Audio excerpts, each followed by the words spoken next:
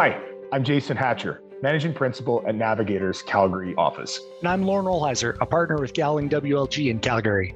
Welcome to the second episode of The Energy Exchange, a podcast between Navigator and Gowlings, where Lorne and I explore the energy transition in Canada and what it means for our industries, our climate change goals, and our future. Today, we've invited a special guest to join us for this episode as we dive into the world of electric vehicles, energy consumption, and the accessibility of Canada's energy transition. Cara Clairman is the president and CEO of Plug and Drive, a nonprofit that is accelerating the deployment of EVs to maximize their environmental and economic benefits. Cara has more than 20 years of experience working in the environmental and sustainability fields, including 12 years working at Ontario Power Generations. I should point out that Cara is currently driving the 100% electric Nissan Leaf as her personal car and the 100% electrical Mitsubishi i-MiEV for business.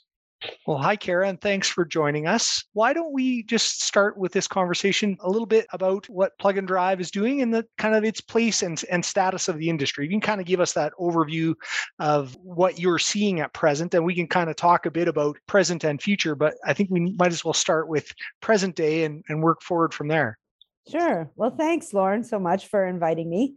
So Plug and Drive is a nonprofit. We're all about accelerating EV adoption, and we do that primarily through consumer outreach and education, which involves really as simple as butts and seats. We offer test drives at our facility in Toronto, which is like try to imagine Science Center meets car showroom, a facility where people can learn and test drive cars with no pressure to buy anything. And then we have sort of a roaming show, our mobile EV education trailer or meet out and about in various cities across Canada. So we just are out there trying to help those consumers make the switch. Cara, you guys have been around actually for, I think, over a decade now. So I guess the question I would say is you must have seen so much change. And how excited are you about kind of where we are now? Because, I'm not sure I saw a lot of EVs 10 years ago, if I recall.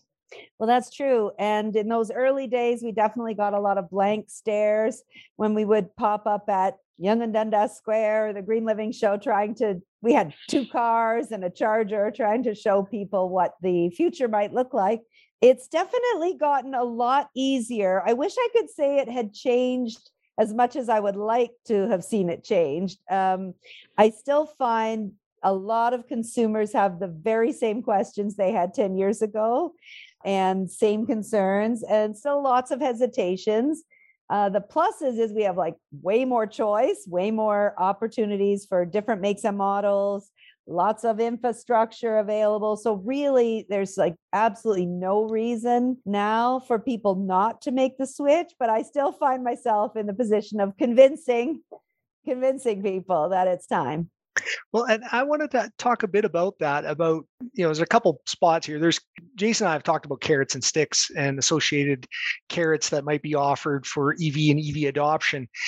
Cost, I think, has been an obstacle. I think that's an obstacle that's being worked on. But I'm kind of curious about your views on obstacles, because as you've said, it's improved over the course of time. And I think, we sort of all see it continuing to trend in that direction. I'm kind of curious about your views as the sort of the biggest options that need to be worn down and what kind of progress we're making on those. Yeah, I would say we did some surveying over the years, so we've been able to see the trends. And, a few years ago, there were a lot more concerns about range and concerns about makes and models. There isn't one that I like, or I'm waiting for the SUV, or I'm a fan of Toyota and they don't have it. There were those types of concerns. And I would say those have really reduced and they're going away. We're seeing every brand pretty much has a car and plans for many, many more. So that we hear less and less about. The range, the batteries have really improved. So many vehicles with 300, 400, even 500 kilometers of range. So that's going away as an issue. Infrastructure is really improving. We still need to do work on that, but it's definitely a lot better than it was. Price remains a challenge. It's been a challenge all along, even though EVs are much cheaper to operate than gas cars. And when you do the full math on the total cost of ownership. They're actually cheaper today, even without incentives, but the challenge is explaining to people, pay now to save later. And that's just not an easy story to tell. So we've tried all sorts of things to try to show the savings, but that's a big challenge still. I'd like to dive into that a little more, Cara. When we know that the government has got some great goals out there. I think as much as 50% of cars that are going to be sold in Canada, they're hoping by 2035 would be EVs. But I want to pick. 100%. Oh, 100%. Sorry, yes, I said 50.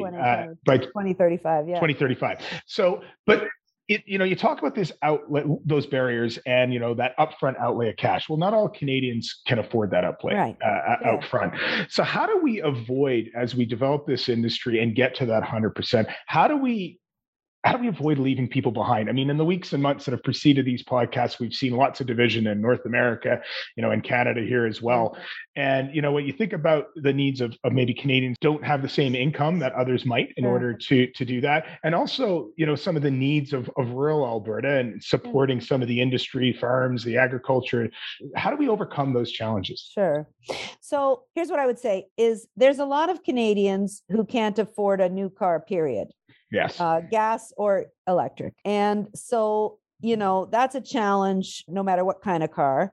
And what I would say on that is there's a few things we can do. First of all, used EVs are available and affordable. And a lot of people don't realize there's quite a good selection of used EVs available now. We've been in the market 10 years. There's quite a bit.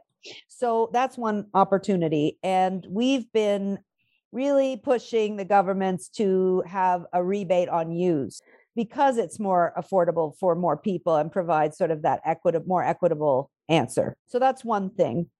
In terms of new, there's opportunities with rebates from governments, which definitely help, with that upfront cost. And another thing is, better leasing and, financing rates from banks. There's really right now, actually, EVs are more expensive to finance than a gas car. And the reason is, well, because they're in high demand and people are willing to pay it, but there's really no justification for it. So we'd like to see some progressive financing. We know that EVs, you save over time. So why not a financing that instead of starting high and ending low, starts low and ends high? That there's ways to finance a vehicle that might be more affordable. Those are really nuts and bolts practical things that I think the individual consumer obviously looks at day to day. I want to turn a little bit to maybe the more macro side of this about the grid and the distribution, electricity, energy distribution piece of this. The Ford F-150, I watched it actually on YouTube when they rolled it out. I thought that was pretty cool. Pretty cool. I think obviously one of the cool things that I didn't see coming, I don't watch the auto industry that closely, but sort of the ability about it being a battery storage element was quite interesting to me. And I wonder about, the grid. I guess I've got kind of two questions, but one is your thought about widespread adoption of EVs and the grid's current capabilities of handling that. And does the potential of vehicles being battery storage units solve the problem, assuming that actually is a problem? I'm kind of curious what you can share with people about that, because I think it's a real game changer in my mind. It is. So first on the grid. So, I come from the electricity sector. So this is something that I do follow. And in most parts of the country, not everywhere, but in most parts of the country, generation is not really a problem, at least not right now. Doesn't mean it won't be at some point, but let's just take Ontario where I am. Ontario has a huge surplus on the grid at night because we run nuclear and hydro, which runs pretty much 24/7. So when you shut down everything over the daytime, you get to nighttime, we have a surplus that we in fact dump into New York State, into Michigan, and into Quebec at a loss of money pretty much every night. And so actually people plugging in their EVs at night, which is of course when they will do it because that's when it's convenient, that's when it's cheapest, that actually does the grid a favor because it sucks up that surplus base load. it helps to balance out the use of the assets, the energy assets. It provides money to the local economy. There's a whole bunch of good things that it does. So in fact, it's actually a grid benefit at this point. Now, at some point, we won't have a big surplus at night. Pickering's going to come out of service in a certain number of years. There's, and other jurisdictions don't necessarily have the surplus at night that we have here in Ontario. So at some point, it's a problem. But what I will tell you right now is it isn't. And the only problems there are very localized in terms of distribution networks in the older cities. So take Toronto, take Ottawa, Kingston. There's some areas of the grid that have difficulties because they're old, and it just requires good planning. Some transformers will have to be upgraded, but that can totally be managed if the utility knows where the EVs are, which they don't necessarily know right now. So that's something that they have to work on finding out so that they can plan. So do you see that planning taking place now, Cara? I appreciate your focus in Ontario, and I think that's going to be one of the key leads, obviously, in this. But when we think about, the overhaul that you described, or at least in part working on transformers, updating the grid and the necessaries there, plus, sure. That 100% coming by 2035. I mean, that's soon. I mean, electrical generation and electrical projects, whether they be SMR, small nuclear reactors, or hydro. I mean, these aren't facilities that are built quickly. No. And if it takes off the way you're hoping, we're going to see a real spike. So yes. you know where this conversation then goes vis-a-vis fossil fuels. So where do you see as the future? So look, yes, there will be a requirement for new generation for sure. And I sort of say, okay, that's fine. As long as we can plan for it. I mean, we would have to use fossil fuels or we have to build more generation. And I would vote for building more generation, especially if we can make it low to no greenhouse gas emitting. So it's doable. It requires, as you say, planning. You have to look across the country at the assets available, what makes sense where, solar doesn't make sense everywhere. Wind doesn't make sense everywhere. Hydro's good in certain, some places just don't have it. But Lorne brought up this issue of V2G and potentially using the car batteries as a way to actually support the grid. And I think it's actually going to be not just good to do, it's going to be a must to do. Because first of all, I saw just a fascinating presentation from a fellow named Professor Dom, who is the research chair in batteries. It's a Tesla research chair, I believe, at Dalhousie. And he was showing that something like 90% of the lithium around the world is going right now into EV batteries. And so if we're going to have storage of any kind, a lot of it is already going to be in car batteries.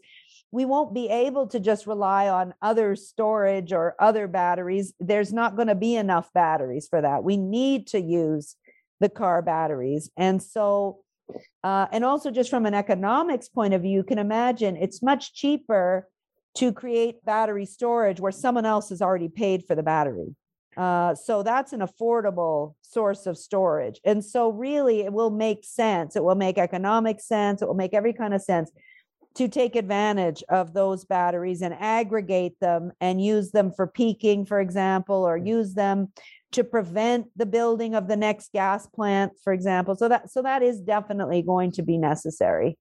I think, this, one of the key problems that has been for green tech energy generation is storage.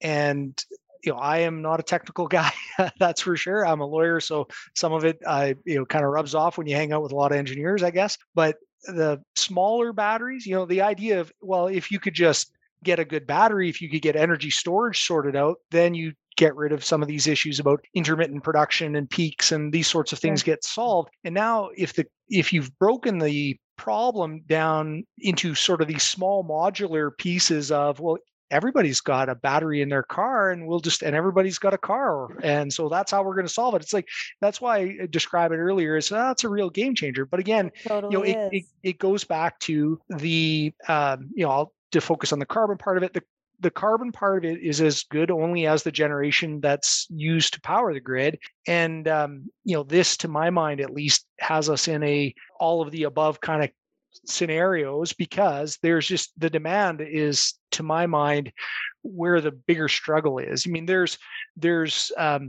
significant investment that's going to be required. I think we've kind of talked about this. I think you sort of, I think, are on this path, which is smaller cities, older cities, rural applications. The grid works better in some places than others. These are high capital, long-term investments. It needs a lot. That's all fine. But that grid investment has to be powered, and that power that comes along, the energy that comes to power the grid is, for at least a foreseeable period of time where I sit, is going to be an all of the above, but transitioning away. Fossil fuels are not, they're not renewable. That is just the way it is. If you look at it though, I mean, Canada's in a really good position because we have about 80% of Canada-wide electricity is already what they will say, nothing is zero. Okay, so I don't like saying non-emitting, but that's the terminology. So let's just call it non-emitting electricity. So that's hydro, that's nuclear, that's wind, that's solar, that's everything, biomass, that's everything except, let's say, oil, coal, and gas. So we're already at 80%. Ontario got off coal. Alberta and Saskatchewan and Nova Scotia all have plans to, get off it. And so we're seeing, there's very few vehicles you can imagine. Even people say, well, it doesn't make sense to drive an EV in Alberta. That isn't true, because even in Alberta, the whole grid isn't fossil. There's plenty of other sources, and it's reducing every year. So every year you drive your EV, it gets a little bit cleaner. You still make an emission reduction. You just don't make the giant emission reduction that you make if you drive an EV in Quebec or Ontario or British Columbia.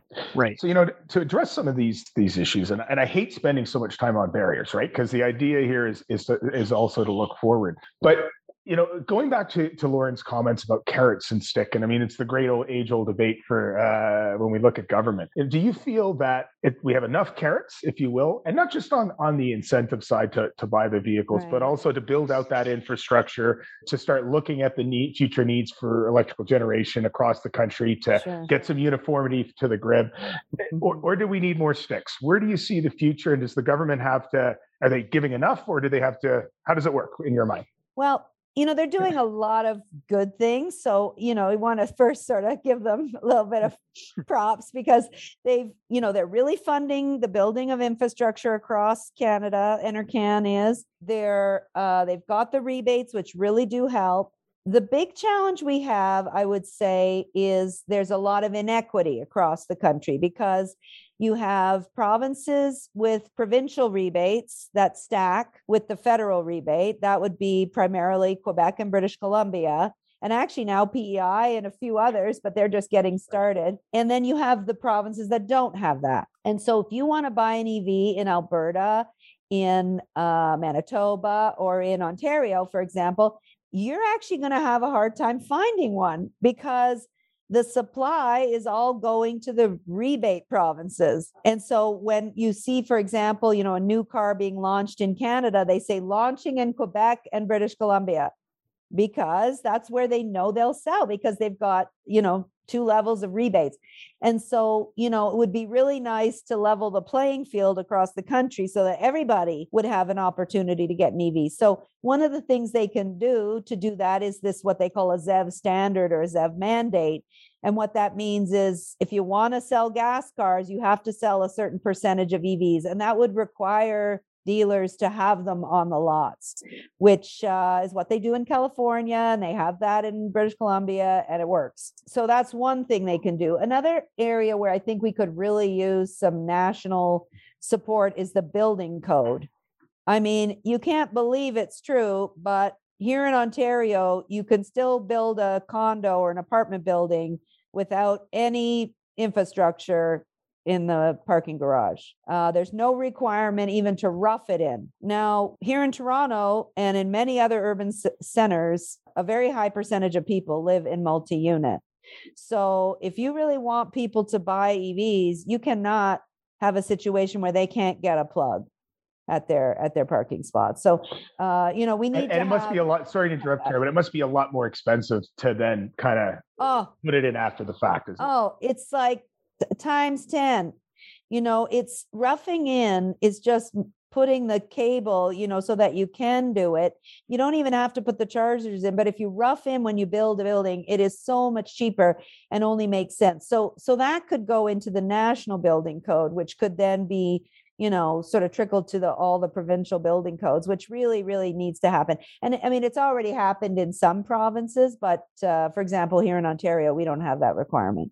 That might carry us to a larger discussion about housing costs and rising housing costs and inflation in Canada. But let's set that one aside because that's a whole other topic and another podcast. Exactly. We've talked a lot about national. I wonder if you've got thoughts or comments about, the auto industry is here, the US and Canada are hand in glove associated with the auto industry. And I'm wondering if you've got thoughts about whether it's global or whether it's Canada, US, but how that progress is being made or any things you see on the horizon that people might be interested in learning about in the EV world that they might not otherwise already have some knowledge of. Sure. Well, the good news on the manufacturing front is that, there's been a lot of great announcements about manufacturing EVs here in Canada.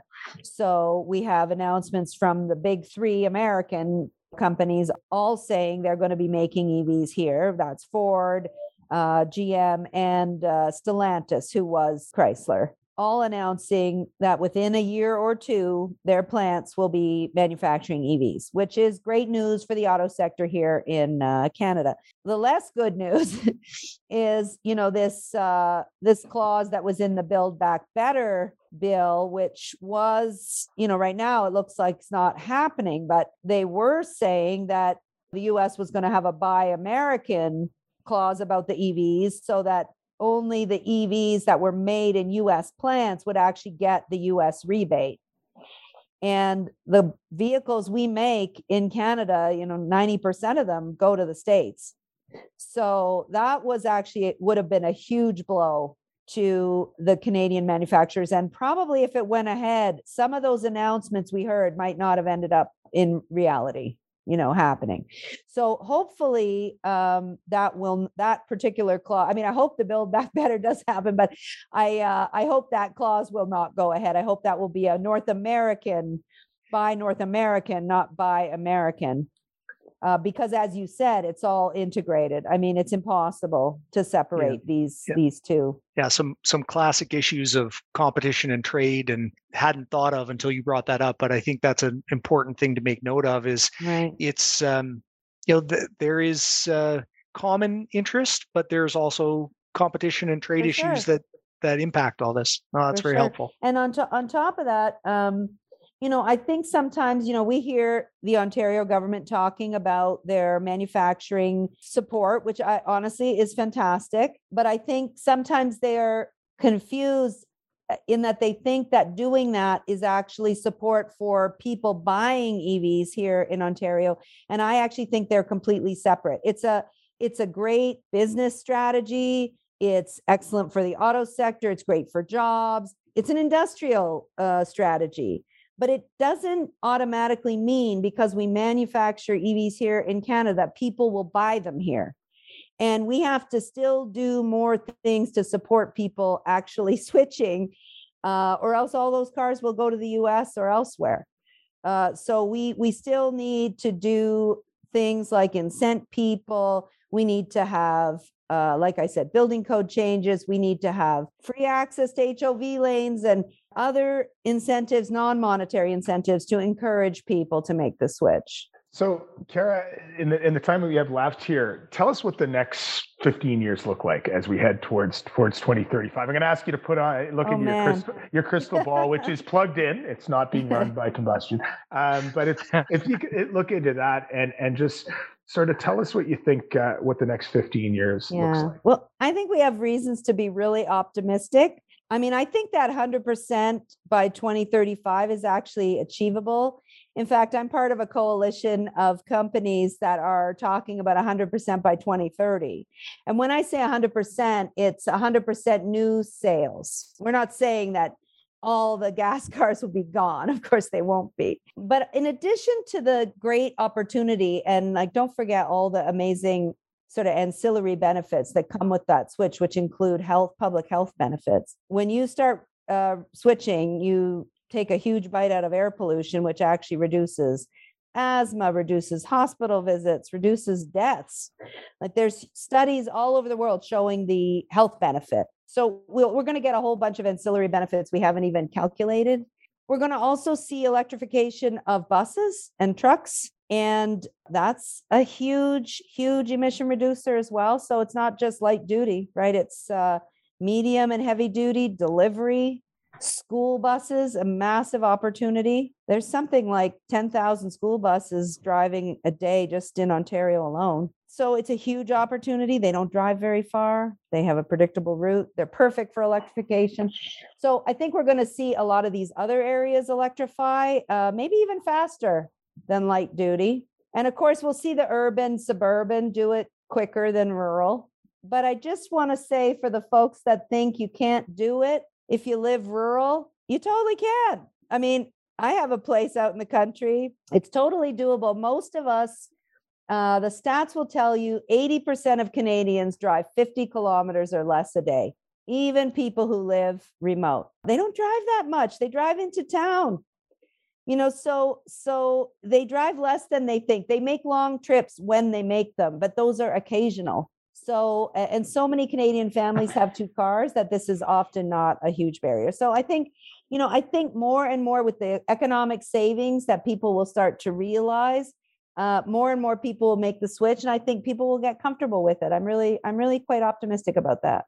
So, Cara, as we finish up here, tell us what are your sort of top 3 or 5 myths you'd like to dispel. And I'll start you off one with Lorne mentioned earlier, and that is cold weather issue. Well, like every good myth, there is like a grain of truth in there, right? That's how it develops. So there is truth that your range is reduced in the winter. That is a fact. By the way, it's true in a gas car too, but you can just refill. With a gas car, people are more concerned about it with an EV because of infrastructure or worrying about where they're going. So what I try to tell people is, look, you've got to look at what you really do in a day, not a mythical number of kilometers that you imagine you need. So people think, well, I need 600 kilometers because that's what I'm used to in my gas tank. But typically, how much do you drive in a day? So if you're a person who drives 100 kilometers a day, and you have a car with a 300 kilometer battery, even on the worst winter day, you're never going to get close to that range. You're going to be fine. And so you have to kind of think more about what you actually do than I think in a gas car where you don't have to plan as much. So that it is it's a true statement that your range will be less, and you just have to be aware of how far you're going to go. Any other of your favorite myths you'd like to leave us with? I do think people think they drive a lot farther than they do. And maybe it's because in the city, we sit in a lot of traffic. So we think that we are driving far, but we're just actually driving long. We're not actually going very far. And when EVs sit and idle, they don't use very much energy. So you're actually, your range is actually good. So what we found is when we actually have people track how far they don't drive very far. And so that means an EV could fit into people's lives a lot more than they think. And the other thing I would say about that is so many Canadian families have two cars. And so if you're worried about a road trip, which, Canadians love their road trips, which is great. I love the road trip as much as anyone else. But that road trip could be managed depending with an EV. But if you're concerned about it, take the other car, rent a car, take the train, do something else, because maybe it's twice a year, maybe it's 3 times a year. And with the money you save, it'll be worth it. So we try to get people to think about the 99% and not the 1%. Good. That's really good to hear. It's very interesting to catch up with you and talk about the things that you're most plugged into, to use Plug and Drive's name associated with this. So thanks very much for your time today. Really appreciate it. And it's been very valuable. My pleasure. Thank you so much for inviting me. Thanks so much, Cara. So Jason, do you have any sort of concluding thoughts or takeaways from today's discussion? A really interesting discussion, and there's so much happening in this space and happening so quickly. What it feels to me, though, is that it's really important that we have an honest dialogue about this in the country, about the opportunities that this brings. I mean, we talked a lot about that with Cara, particularly on the pollution side, even the noise side. Can you imagine the reduction in din in cities if you eliminated combustion cars? But at the same time, I think we have to be honest about the challenges, because there are some potential inequities. We could see, the infrastructure getting left behind a little bit in rural Canada or in certain areas of the country. I think of Canadians that can't afford electric cars now, but also maybe can't afford the housing that comes along with the requirements for electrical hookups and that sort of thing. So this really permeates into some really important issues for us. How are we going to generate that electricity as the need increases? Are we going to be comfortable with fossil fuels that is perhaps carbon free through things like CCUS and the like that we've talked about previously, Lorne? And at the same time, how do we make sure that nobody in Canada gets left behind, not a region or not a people? And this doesn't become, a white collar, blue collar thing or a rich and poor thing for those who have access. It's going to be really interesting to see how that discussion develops. Yeah, to me, this really continues to fit in with the and context, which is, it's a transition which does not happen instantaneously. Far from it. It happens over the course of quite an extended period of time. When you're talking about things like replacing and or upgrading the grid, those, a lot of capital, a lot of planning, a lot of time that it takes. So, again, to be accused possibly of being overly optimistic, I think the aspect of this is what's most interesting to me, because there's fossil fuels that are produced and used and help run our economy now. Exactly. And we are going to be developing future technology, current and future technology that's going to come into the stream. And that stream is it's growing, in my view, at least. I don't think there's anybody that really argues that satisfactorily. And that growth has got to be taken up, and that to a great extent that can be and likely will be taken up by green. But these streams are coming together, and then the future will be what it is. But that is a long-term. These issues are long-term issues. They require a lot of policy consideration. They require a lot of forward planning, and then possibly replanning and redo of the policy. Oh, I'm hearing dollar signs. Lorne. And that's how do we? We got to look at how we create. I know we're going to talk about this going forward. How we create that investment environment so that the private sector, because the governments can't afford to do all of this when we're talking about everything from generation to the infrastructure required to distribute it. And will it be acceptable for fossil fuels if they're produced cleanly with no carbon footprint or very low carbon footprint? Why can't they play a role? Shouldn't they be a big part of it? It's a complex issue, and we're going to continue to unpack it going forward, I guess. Yeah, absolutely. There's so much to discuss. Well, on behalf of Lorne and myself, I want to extend a huge thank you to our guest, Cara Clairman, for joining us here today and for her work in making EVs more accessible for Canadians. It was a great conversation that I hope we see more of in our country. I also want to say a big thank you to our team, of course, behind the scenes, including Ann Derby, Ian Monroe from Gowling, and my team at Navigator, including Catherine Moore, Kayla Duty, and Zoe Kirstead. Stay tuned for next week's episode, where we have some international guests to talk energy litigation.